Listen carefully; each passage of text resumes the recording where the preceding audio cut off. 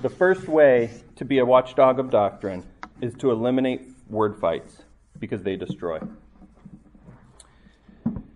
The phrase there, do not wrangle about words, is one word, logomahia, I think. That's what Google said. How to pronounce it. Pronounce logomahia. There you go. Omri.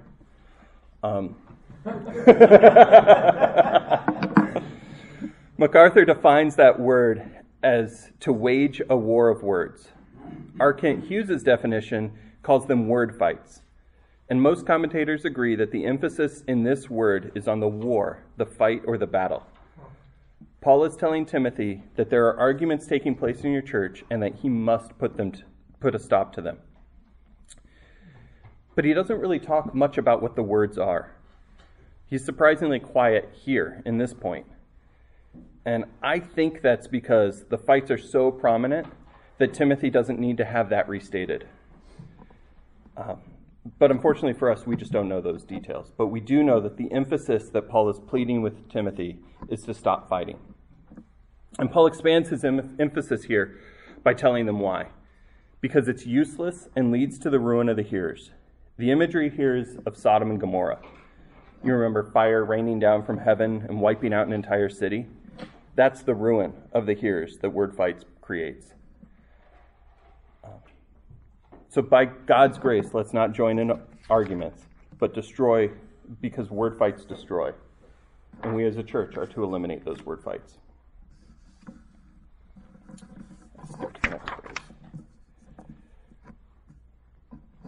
Let me clarify, these aren't just any fight. Paul has spilled a ton of ink clarifying scriptural truth. So that can't be what he's talking about here. Paul would never charge us in the presence of a holy and blameless God to not take his word seriously. Paul is charging the exact opposite. Paul is saying these people are arguing about words and the word is sitting right there. Paul wants them to open it, read it, and be affected by it.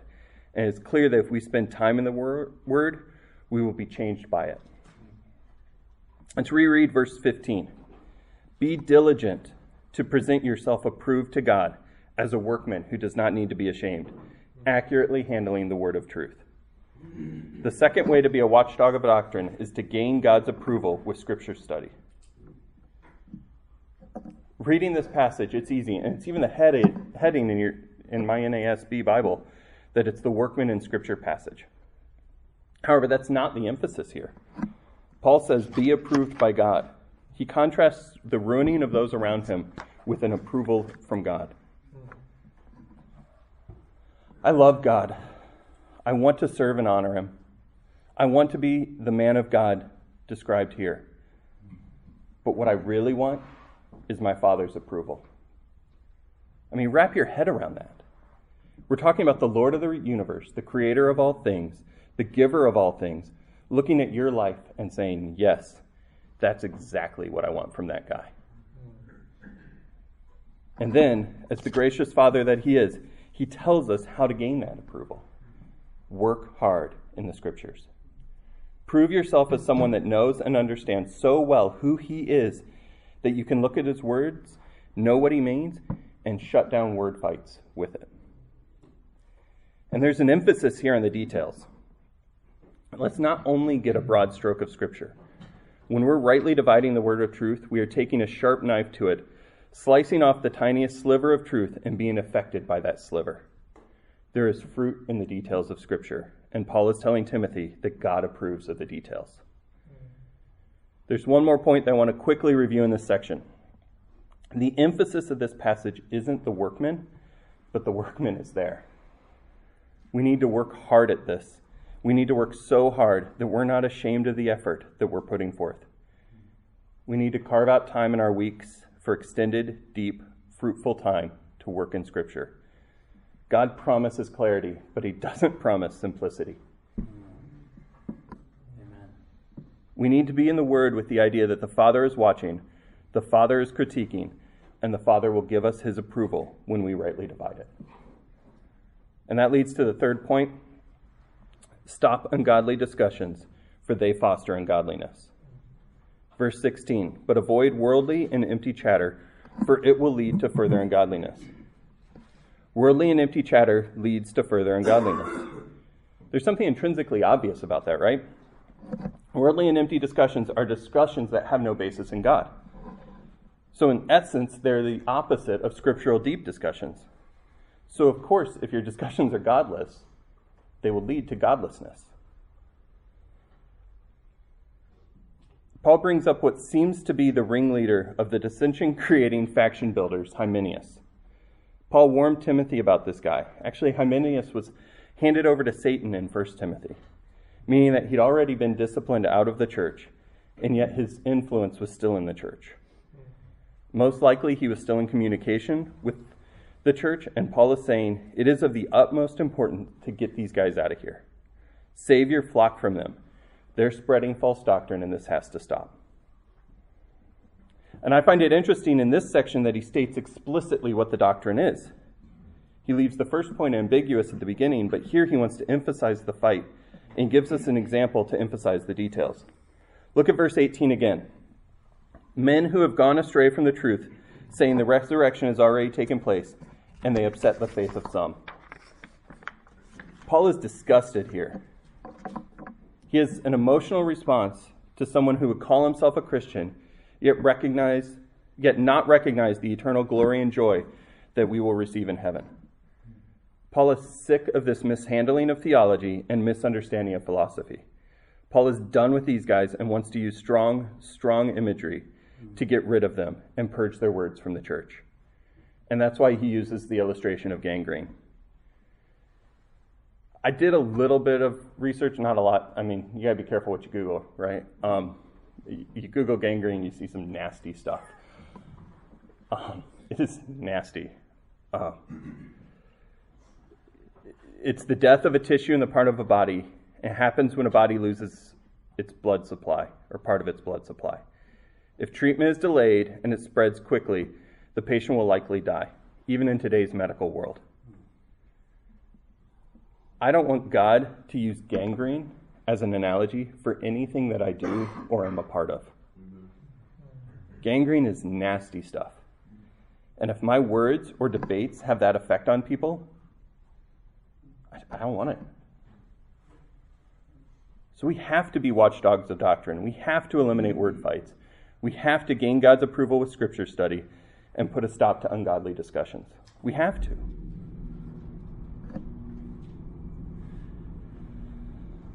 The Bible teaches us something more about this story, but it's not in Timothy. So turn to Revelation 2.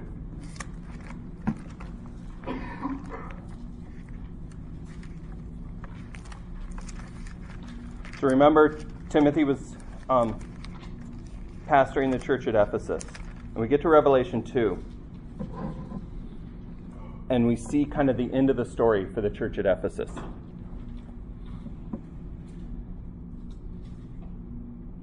And so let's start at Revelation 2, verse 2.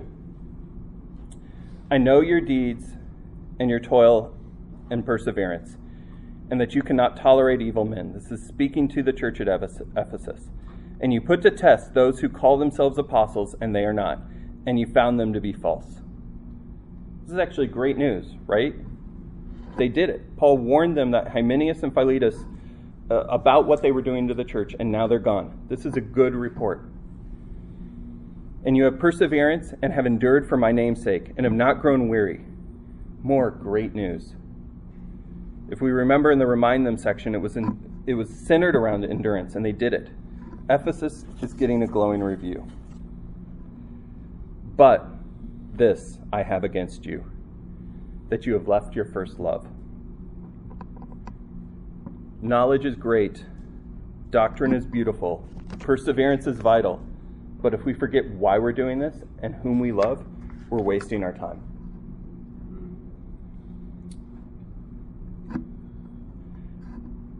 See, God the Father saw man and wanted us to know about him intimately.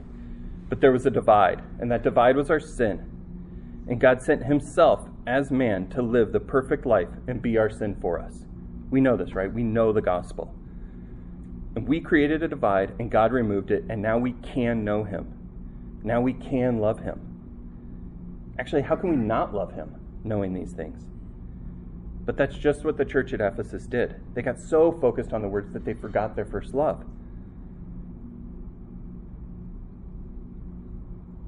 The first love, or love for Jesus, is a sweet, sweet thing that we cannot miss out on when we open scriptures.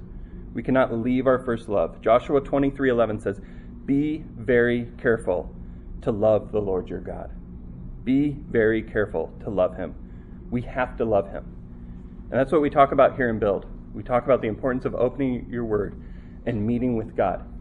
When you open the word, it's important to get the details right. It's important to focus on the details. It's important to get the knowledge. And it's really important to fall in love with your Savior when you open God's word. And so that's what I wanted to share with you this morning. Let me pray. We'll break up into discussion groups and be back here at 8. Lord God, we love you. Lord, your word makes yourself so real. And it is such a good gift to be able to open your word and meet with you and read about the creator of the universe. Lord, help give us the perseverance to be diligent in your word. Lord, but help it affect us. Help it to draw us near to you. Help us all to grow in our love for you this year, Lord. In your name, amen.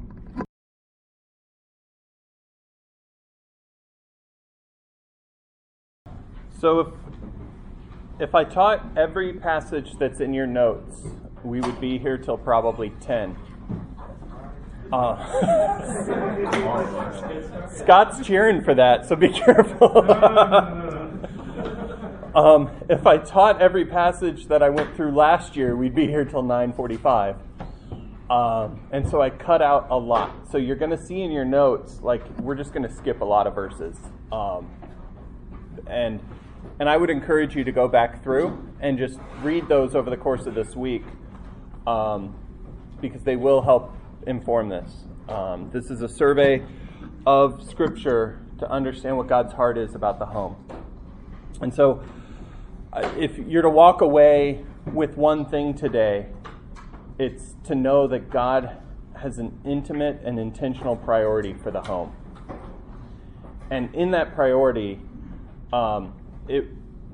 it seems that consistently his priority in the home is holiness, the gospel, and his glory.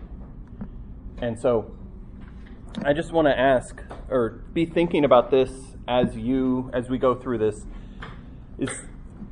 do my priorities in my home line up with God's?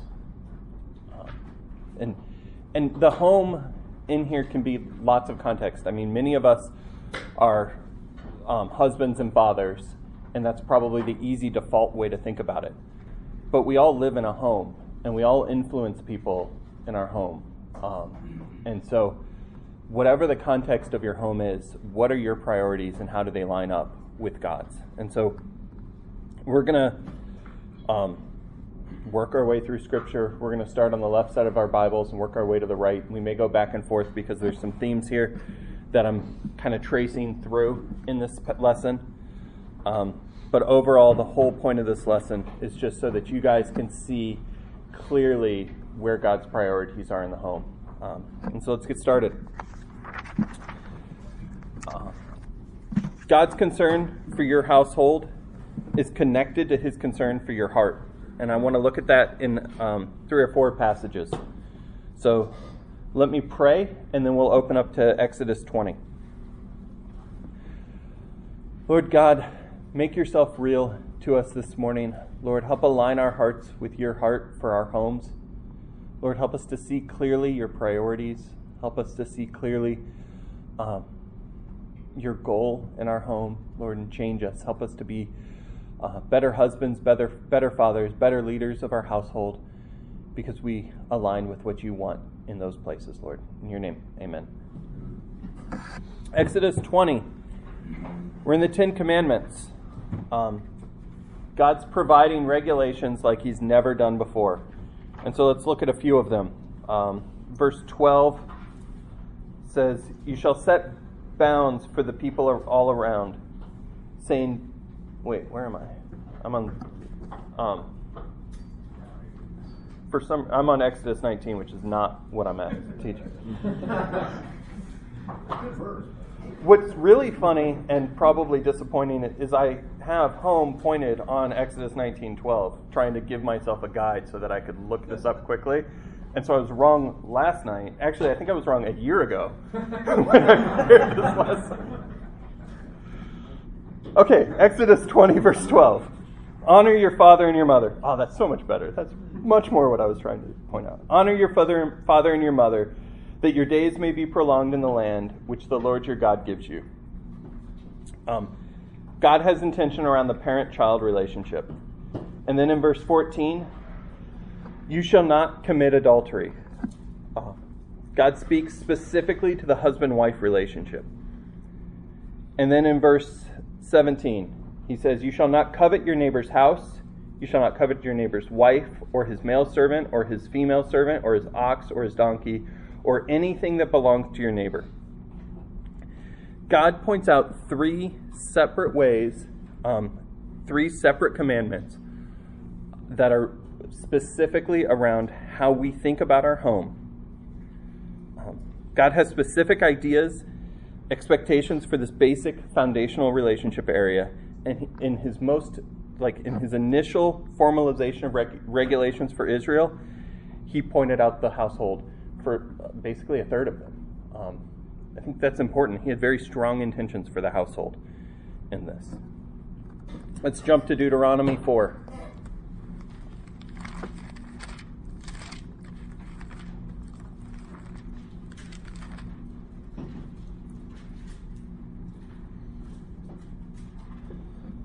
We'll be looking at verses 9 and 10. Only give heed to yourself and keep your soul diligently. That's discipline 1 right there. Give heed to yourself and keep your soul diligently, so that you do not forget the things which your eyes have seen, and they do not depart from your heart all the days of your life, and make them known to your sons and your daughters, or your sons and your grandsons. Discipline 2. Remember the day you stood before the Lord your God at Horeb, when the Lord said to me, assemble the people to me, that I may let them hear my words, so they may learn to fear me all the days they live on the earth, and that they may teach their children. There is a connection here between how you shepherd your heart and what you teach your household. Make them known to your children. There's an intentional aroma that comes from your study of Scripture that feeds into your household. Let's turn a page to the right, maybe 2, depending on your Bible, and look at chapter 6. Starting in verse 4. Hear, O Israel, the Lord is our God, the Lord is one. You shall love the Lord your God with all your heart, with all your soul, and with all your might. These words which I am commanding you today shall be on your heart. You shall teach them diligently to your sons. You shall talk to them when you sit in your house, when you walk by the way, when you lie down, when you rise up. You shall bind them as a sign on your hands, and they shall be as frontals on your forehead. You shall write them on the doorposts in your house and your gates. This is so important. This is more than, hey, we want to have an intentional time of devotions during breakfast every day. We want to have an intentional time of devotions with our kids, with our household. But this is so much more than that. This is in the car on the way to soccer practice. This is, when you're disciplining them. This is when you're walking anywhere. Like, you want to have the words on your mouth and the thoughts in your heart to be bubbling out so much that everywhere you go with your kids, they're hearing the gospel and they're hearing about who God is and how much you love him. And this is why what we talk about here in Build is so important. If I'm not shepherding my heart, that's not going to be bubbling over. If I'm thinking constantly about sports, and I like sports. I liked it better in years past than this year, but I like sports. I see some nods. But if all my kids know about me is that I know every tendency of every player in the Suns, that's not helpful. And anyway, we've got CP3 and I hate him, so it's fine.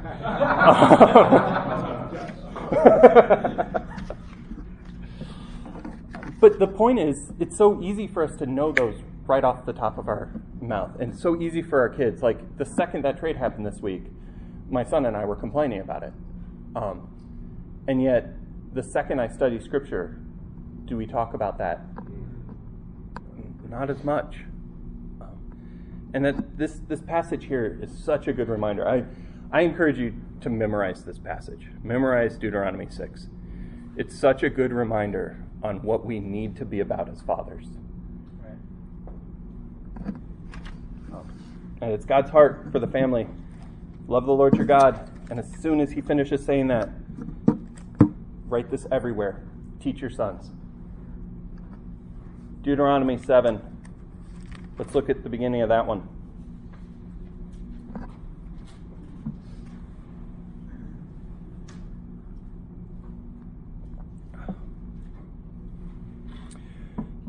Starting in verse 1. When the Lord your God brings you into the land where you are entering to possess it, and clears away many nations before you, the Hittites, the Girgashites, the Amorites, the Canaanites, the Perizzites, the Hivites, the Jebusites, 7 nations greater and stronger than you. And when the Lord your God delivers them before you and you defeat them, then you shall utterly destroy them. You shall make no covenant with them and show no favor to them. Furthermore, you shall not intermarry with them. You shall not give your daughters to their sons, nor shall you take their daughters for your sons. For they will turn your sons away from following me to serve other gods. Then the anger of the Lord will be kindled against you, and he will quickly destroy you. But thus you shall do to them. You shall tear down their altars and smash their sacred pillars, and hew down their Asherim, and burn their graven images with fire. There's so much I want to say about this passage. The phrase there, they will turn your sons away from following me to serve other gods, and then the anger of the Lord will be kindled against you, and he will quickly destroy you. If you're not shepherding your kids towards godliness, that can affect you. And it's interesting what comes into the home when this intermarriage happens. Their altars, he warns them against their altars, their sacred pillars, their idols. And the first thing I thought about is, what are idols that this world has that I've allowed in my home? What are things I need to be protecting my kids from? I've got a 13, 15, and 19-year-old. There are lots of things that can come into my home that would cause them to sin. This world is a dangerous place. We are living amongst dangerous people. And if I'm not super intentional about protecting them against what comes into their home, I'm giving them a room to sin. The burden was on the father and mother in Israel to shepherd their children in such a way that their children would not abandon Yahweh. We know that the heart impacts the home. And here the emphasis is on how the home impacts the heart.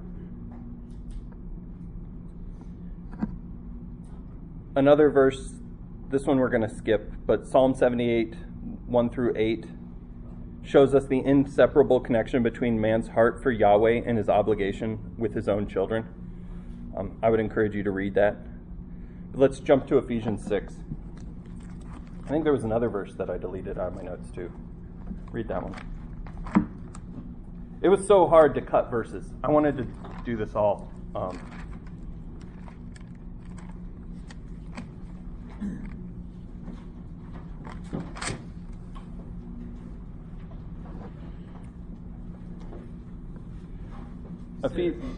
Ephesians 6.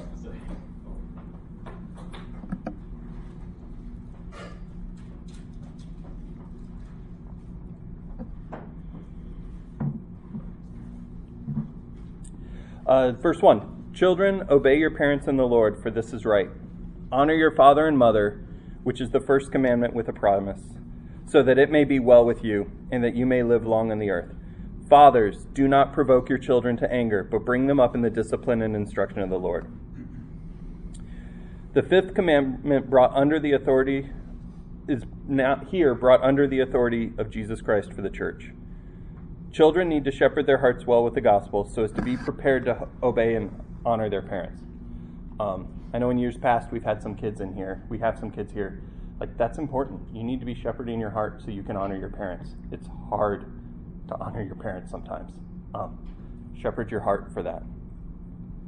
But dads and moms, we need to shepherd our heart so that we're not frustrating our children, so that we're not provoking them to anger. Gospel-centered discipline is not provoking. And I think sometimes it's hard to differentiate because our kids can be angry at discipline, but that's not provoking them to anger. Inconsistent parenting provokes. There's a lot of things that provoke. Consistent discipline that falls under the gospel is not going to provoke kids to anger, not the kind of anger that's discussed here. And so we need to be consistent. And like I said, my kids are a little bit older. It's a different thing when your kids are younger. It's a lot harder to be consistent. It takes a lot of work. It's really easy to get home from work after a long day and not be ready to be on with your parenting. And your wife has spent the whole day trying to be on with her parenting and needs a break. and it's hard to even have the handoff be very consistent and to want to be more gracious than she is or more disciplined than she is, and that's not helpful. The kids need to not see a difference between how mom and dad parent. They need to see consistency. And so there's shepherding between the two of you and communication between the two of you.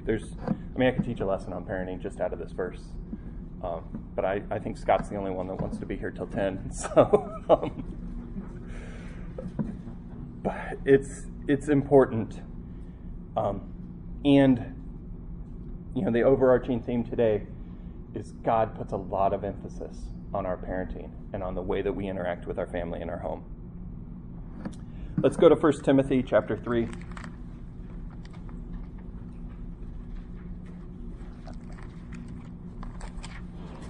I've never been good at sword drills. I have to sing the whole song in my head to get anywhere in the Bible.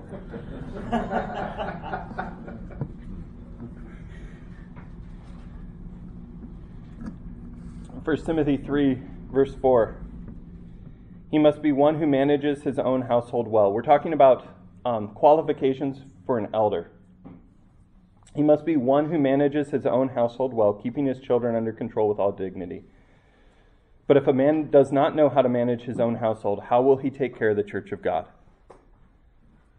God's design in the church is to have men leading who have trained themselves to oversee their household relationships and who will not play leapfrog over their wives and children as they engage in gospel ministry in the church. That follows the build discipline model. If we even look here, if he does not manage his own household, discipline 2, how will he take care of the church of God? Discipline 3. God holds household relationships in high regard, and he died for the church, and he asks men that lead the church to shepherd their household well. If you aspire to be an elder, this is important. If you don't aspire to be an elder, this is important. There's a difference between wanting and desiring to shepherd the body and wanting and desiring to be qualified to shepherd the body. Every man in this room should desire to be qualified to be shepherding the body. And many of you should desire shepherding. As God grows you, your love for the body will grow. But we need to be qualified men, which means we need to be shepherding our households well. Okay, let's back up and look at an Old Testament man who grasped God's heart for the household in Joshua 24.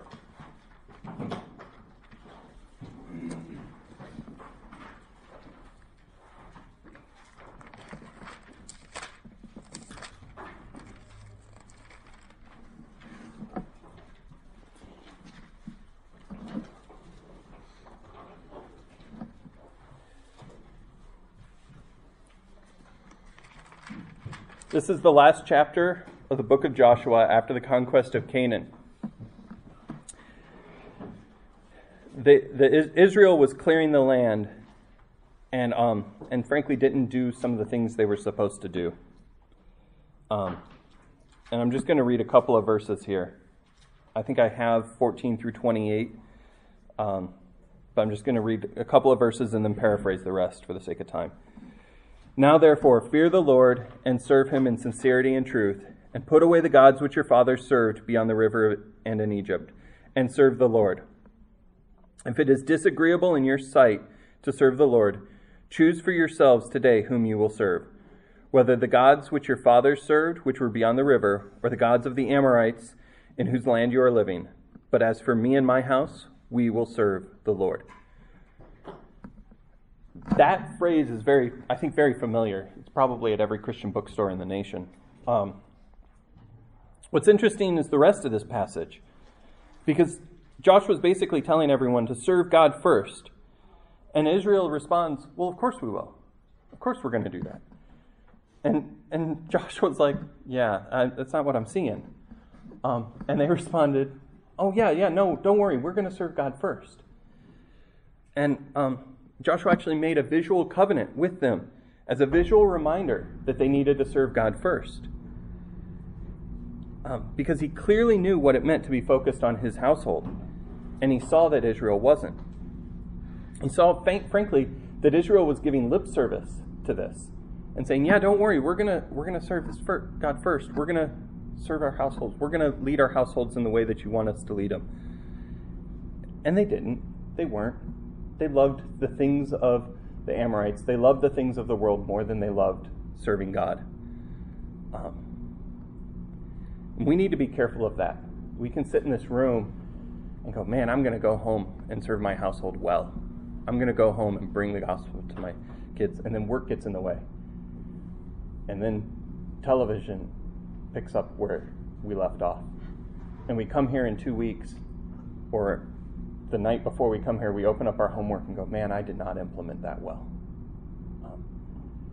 It's easy. I've done that. I've taken build and come back, opened up my homework on Friday and said, I didn't even remember what I heard last Saturday.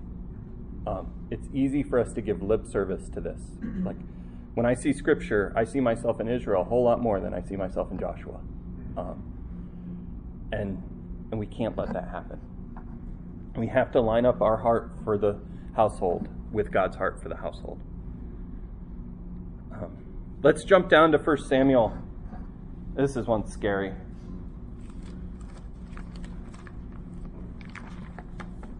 First Samuel 2.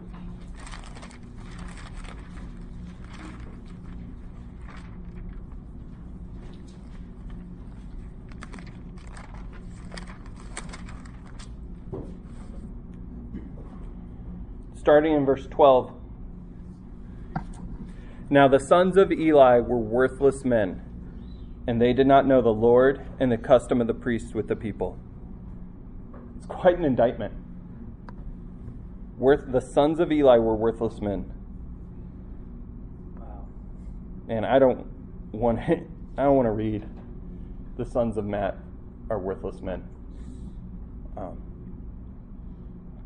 When any man was offering a sacrifice, the priest's servants would come while the meat was boiling, and with a 3-pronged fork in his hand, then he would thrust it into the pan or kettle or cauldron or pot. All that the fork brought up, the priest would take for himself. Thus they did in Shiloh to all the Israelites who came there. Also, before they burned the fat, the priest's servants would come and say to the man who was sacrificing, give the priest meat for roasting, as he will not take boiled meat from you, only raw. If the man said to him, they surely will burn the fat first, then take as much as you desire. And then he would say, no, but you shall give it to me now, and if not, I will take it by force. And thus the sin of the young men was very great before the Lord, for the men despised the offering of the Lord. So Eli confronts them. Jumping down to verse 22. Now Eli was very old, and he heard all that his sons were doing to all Israel, and how they lay with women who served at the doorway of the tent of meeting. And he said to them, why do you do such things, the evil things that I hear from all these people? No, my sons, "No, my sons, for the report is not good which I hear the Lord's people circulating. If one man sins against another, God will mediate for him. But if a man sins against the Lord, who can intercede for him?" But they would not listen to the voice of their father, for the Lord desired to put them to death. And now the boy Samuel was growing in stature and in favor both with the Lord and with men.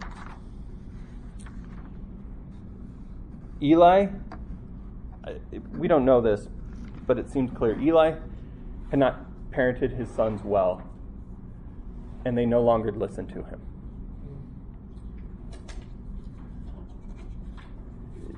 You know, one of the things that I've tried to do with my kids, and I mean, it's hard, I know. I've tried to, since they were very young, have as many intentional, open conversations as we possibly can to create a context for them to hear me and me to hear them as much as possible. And as they get older and they stay up later, sometimes that means staying up till they get home. Not always when they're at Omri's house and he doesn't leave till 2 a.m, Omri. But there are times, like, I've carved out and intentionally been awake when Jonathan gets home for the last several years. And the best conversations I've had with him are when he gets home late at night. And the point here is we need to not allow a context for our kids to not listen to us. We need to have a relationship with our kids. I still, pre-COVID, have lunch with my dad every other Wednesday. That's awesome. And have for years. And I'm being recorded.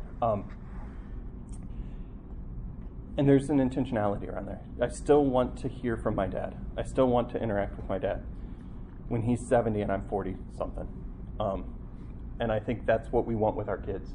And so we have to create a context for that. And we have to do that when they're young. If we're not creating context for our kids to have open dialogue with us at a young age, we're setting ourselves up for when they're old.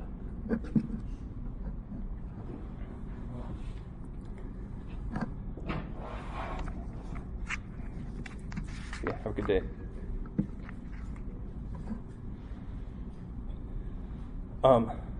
Okay, let's look at 29 through 31. Hey, man. Yeah. You mentioned just creating a context for open conversation with your kids. Would you say that there needs to be an agenda when that happens?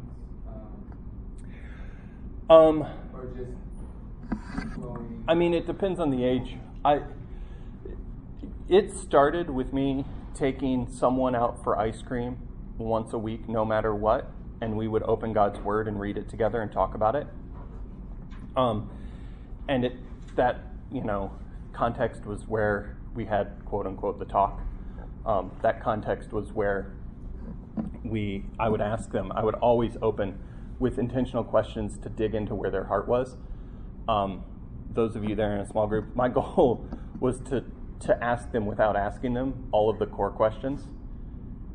What are you learning in the Word? How is it changing your heart? How is God using you in the process of evangelism? And even in that one, when they weren't believers, it was, how is God affecting your heart with the things you're reading? And are you praying? And talk about those things in the So there wasn't a strict agenda for me. I think it's helpful sometimes. It's easy, if you don't have an agenda, to have that time be pointless. And as they got older, it's still been like the intentionality and the agenda for me is you got to get through the small talk to really dig into what is going on in their heart. And that can be, if it's the same every time, it becomes the same every time. And so it's really just trying to interact with them in a way that gets into their heart. And Jonathan this year he graduated high school when they closed high schools. He had his first girlfriend break up with him. That was awesome. It was terrible. And he had some opportunities for what he was going to do after high school that we needed to talk a lot about how he was making those decisions biblically. And so there was just a whole lot going on. So I didn't go into it with like, hey, I went into it with an agenda of these are things that I know is on his heart, and I need to pull that out of him so that we can talk about them. But I didn't have a script. Do you still meet with them once a week, all your kids, or is it? No, schedules make that harder. I probably should more, but I definitely carve out at least a half hour, an hour of one-on-one time. There's some side benefits to owning a business and having everyone in the family work for the business. Sure. Like Jonathan and I were building furniture day before yesterday for 2 hours and just chatting while we were doing it. Sure.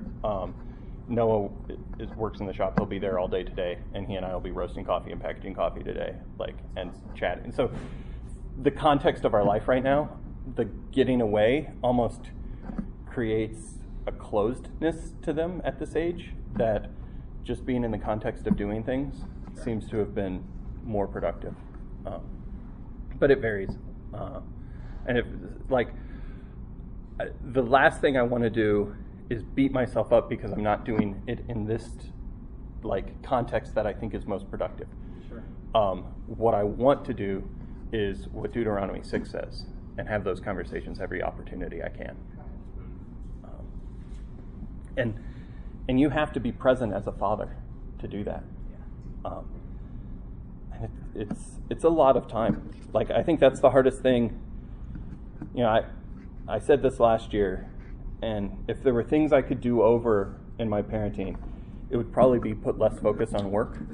Work was less important than I thought it was, and put more focus on the time that I spend at home. I've had jobs in my career where I traveled for 5 days a week for however many, a long time. I've had jobs in my career where it was on call 24/7, and I got called all the time, and so I just wasn't home. And I think I missed out on opportunities in those. And it's just exhausting. And so you come home, and it's hard to be on, and it's hard to be focused. And so I think one of the pieces, which isn't really in this lesson, I think I've got it in a lesson later during build, but one of the pieces to parenting and husbanding is to prioritize the right things the right way. You've got 168 hours in the week. It's worth it to plan every single one. And so, yeah. Thanks for asking, Omri. That was helpful. What do you do? You got 43 kids. You got 43 kids. So, I can't remember where I heard this. It might have actually been from Josh. But we do something similar. Just every Monday, those are my days off. Is we just take one kid out a week. I do, and they each develop a preference for what they like to do, and so it's not always ice cream. They've got their specific places each kid that they like to go, and so we don't have an agenda, but we do open up God's Word and talk about it. And with 6, 5, and 2, those are pretty short conversations. Yeah. But it's been helpful to just get to know them, and the things that I know Emily struggles with and sees more than I do, I'll try and highlight that. We're looking at Proverbs, and it's a short verse, and we'll talk about it and talk about what that means for them when they're at home. So I don't know if it's working yet, but that's what we do.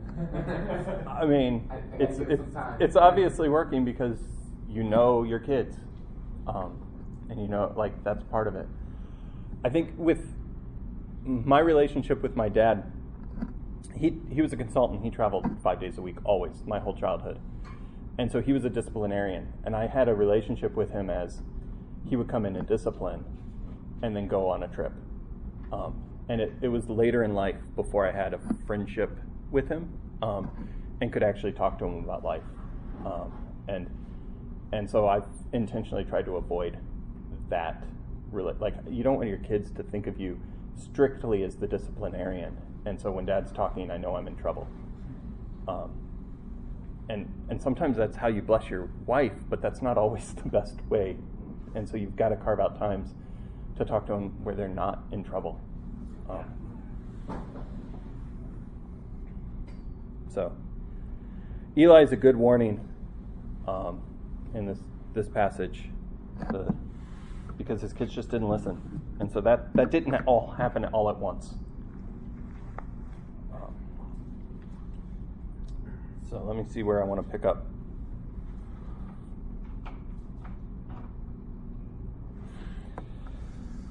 Let's jump down to 2 Samuel chapter 7.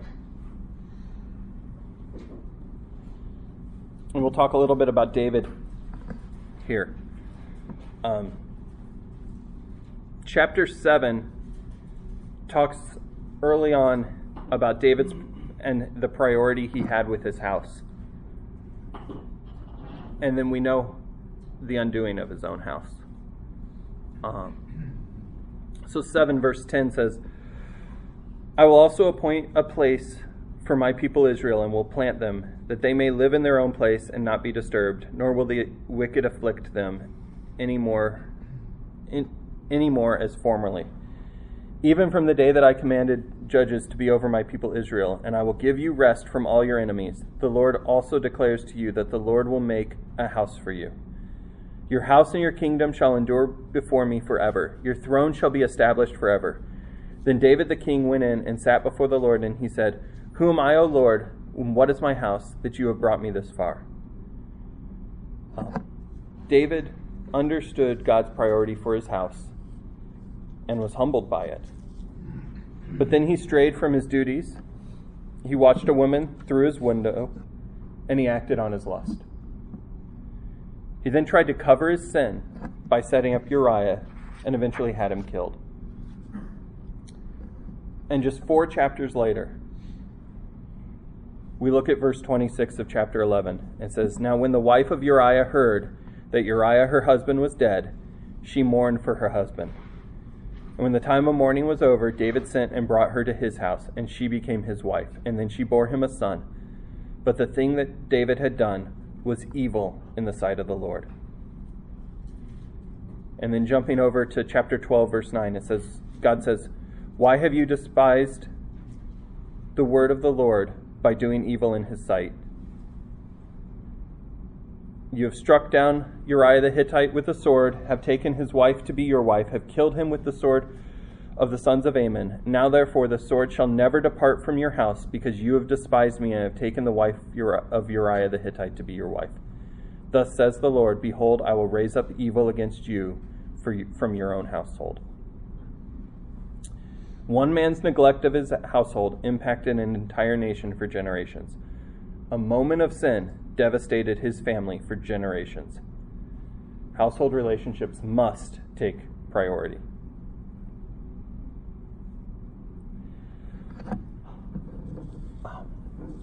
Sin can creep in and be so destructive.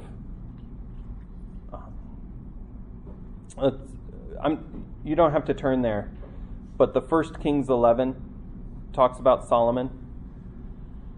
For Solomon, building his house contrary to God's will adversely impacted his heart.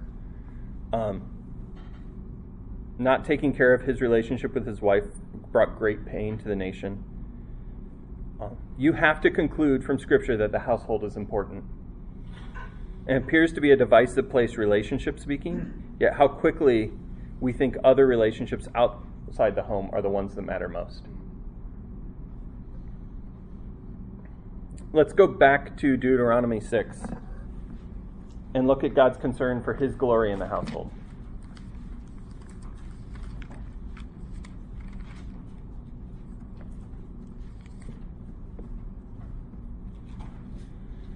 So this follows the section we read earlier.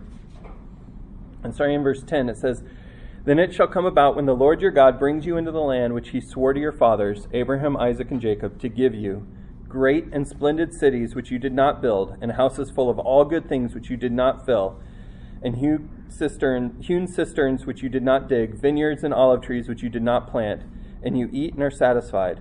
Then watch yourself, that you do not forget the Lord who brought you from the land of Egypt and out of the houses of slavery. When all these good things are happening, you get all these good things, watch yourself so that you do not forget the Lord. And jumping to chapter 8, verse 10, it says, when you have eaten and are satisfied, you shall bless the Lord your God for the good land which he has given you. Beware that you do not forget the Lord your God by not keeping his commandments and his ordinances and his statutes, which I am commanding you today. Otherwise, when you have eaten and are satisfied and have built good houses and lived in them, and when your herds and your flocks multiply, and your silver and gold multiplies, and all that you have multiplies, then your heart will become proud, and you will forget the Lord your God, who brought you out of the land of Egypt, out of the house of slavery.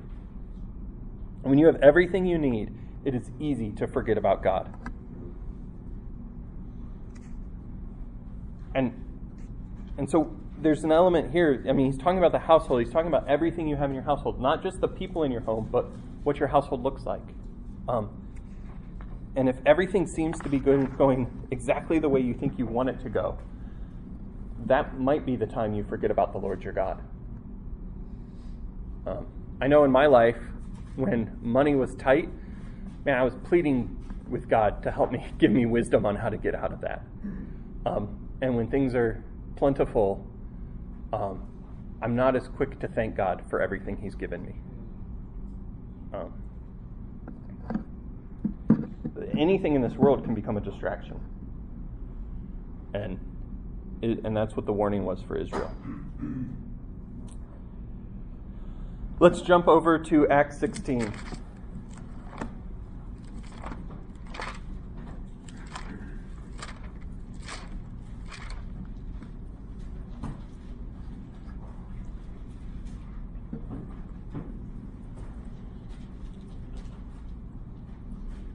Verses 11 through 15. So putting out to sea from Troas, we ran a straight course to Samothrace, and on the way following to Neapolis, and from there to Philippi, which is a leading city of the district of Macedonia, a Roman colony.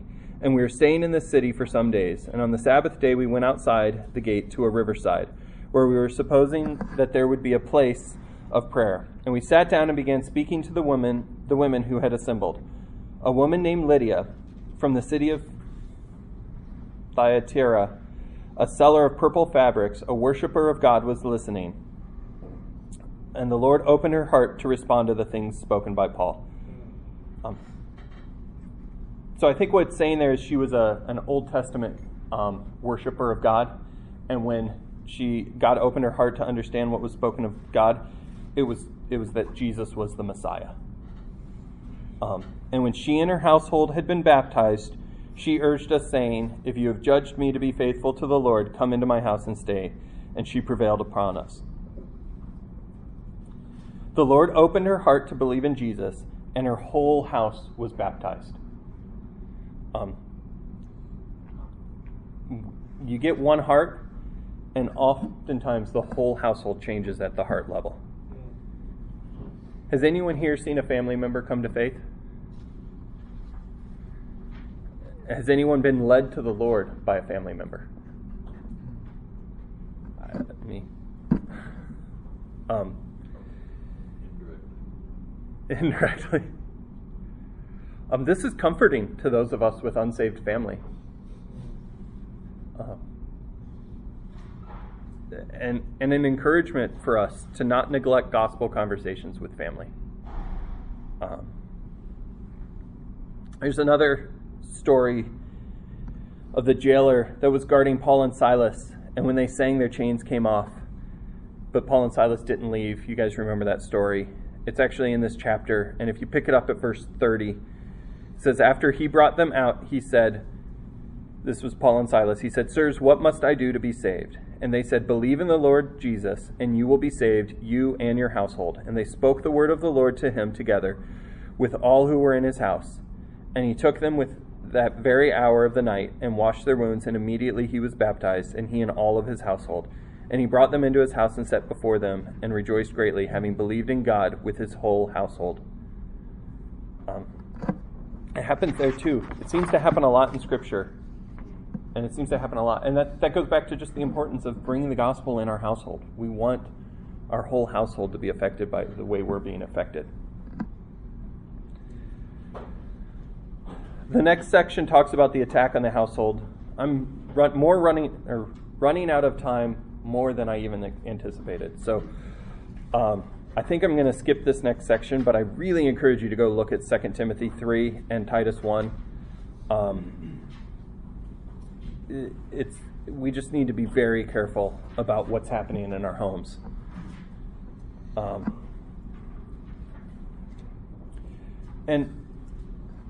I want to make sure I have time for this last point, which is the household can become an obstacle to the gospel. We don't want to lift up the household so high or higher above what God does. And so turn with me to Matthew 10.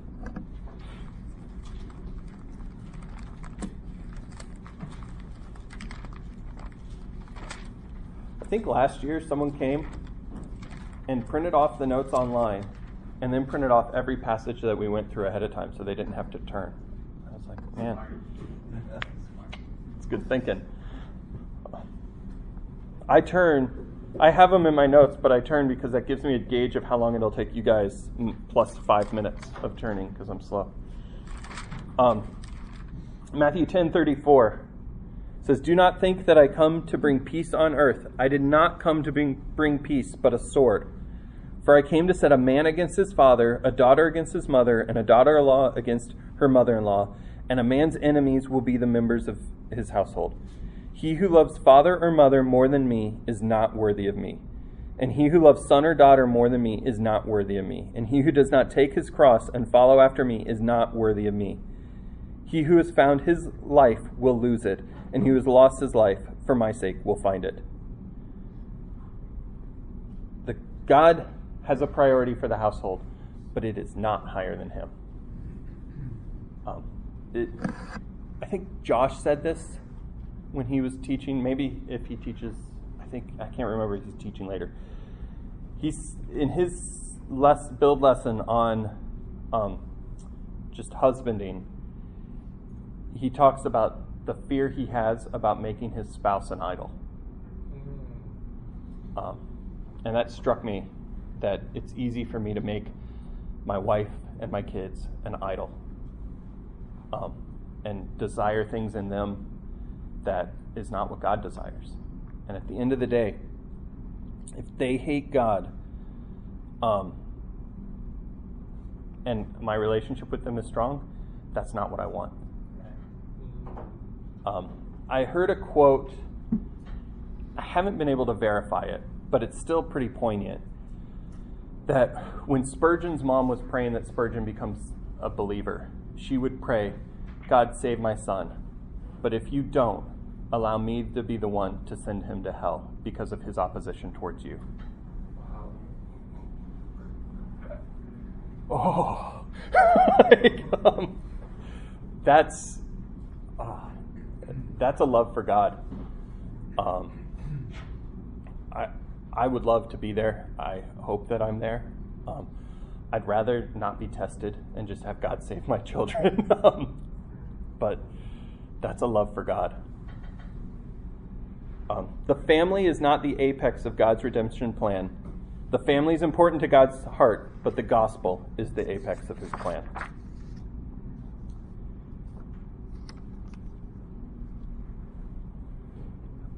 I'll close with God's concern for a gospel-centered marriage. Ephesians 5. This is also probably very familiar. Ephesians 5, starting in verse 25. It says, "Husbands, love your wives, just as Christ also loved the church and gave himself up for her, so that he might sanctify her, having cleansed her by the washing of the water of the word, that he might present to himself the church in all her glory, having no spot or wrinkle or any such thing, but that she would be holy and blameless. So husbands ought also to love their own wives as their own bodies. He who loves his own wife loves himself, for no one ever hated his own flesh, but nourishes and cherishes it, just as Christ also does the church, because we are members of his body. For this reason, a man shall leave his father and mother and be joined to his wife, and the two shall become one flesh. This mystery is great, but I am speaking with reference to Christ and the church. Nevertheless, each individual among you also is to love his own wife even as himself, and the wife must see to it that she respects her husband. We must shepherd with the gospel to the gospels. Husbands must spend the rest of your life developing a solid grasp of how Jesus loved the church so that your love for your wife can be what it is supposed to be. And men must have a solid grasp on the church and on the oneness of the church and the body with Christ. The husband must shepherd his heart with the doctrine of the church, because marriage isn't merely about marriage. It's about the relationship between Jesus and the church. And if the body of Christ and the gospel is an afterthought to the man, his love for his wife will be stunted. This is where actually D3, discipline 3, feeds discipline 2. When discipline 3, the way that you interact with the church, does not improve your household and your heart, you're doing it wrong. You need to interact with the church in a way that your love for your wife and your love for God grows.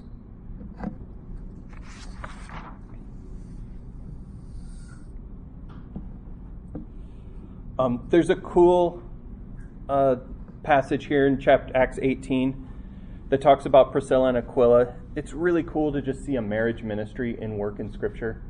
It's all about they and how they brought the gospel to people.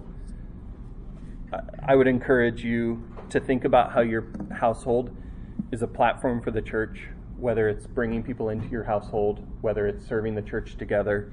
I think in younger years, it was just logistically cool for Jenna or I to be at church and the kids to all be healthy. As they get older, there's a lot more opportunities to be able to serve together. But I would encourage you to kind of think about that. Is your ministry a partnership with your wife, or is she a sideline observer? And if she's a sideline observer, figure out a way to partner with her. So the overwhelming message of the Bible is that the man of God places a priority on spiritually influencing his household with his heart for Jesus in the gospel. God's heart for the home through the man of God can't be missed. Let me close in prayer. Lord God, you love the home. You clearly put a priority on it. It's clearly a means of gospel proclamation. It's clearly a means of you bringing glory to yourself. Lord, help us love our homes the way you do. Help us prioritize our homes in the way that you do. Lord, help us not be fearful of difficult conversations with our kids, with our wife. Lord, help us to not take the easy path, but help us shepherd our homes. Help us to have those difficult conversations because you are glorified in those. Lord, help us not to be lazy in our time in our home, but to be more diligent in our home than anywhere else, because that's your priority, Lord. In your name, amen.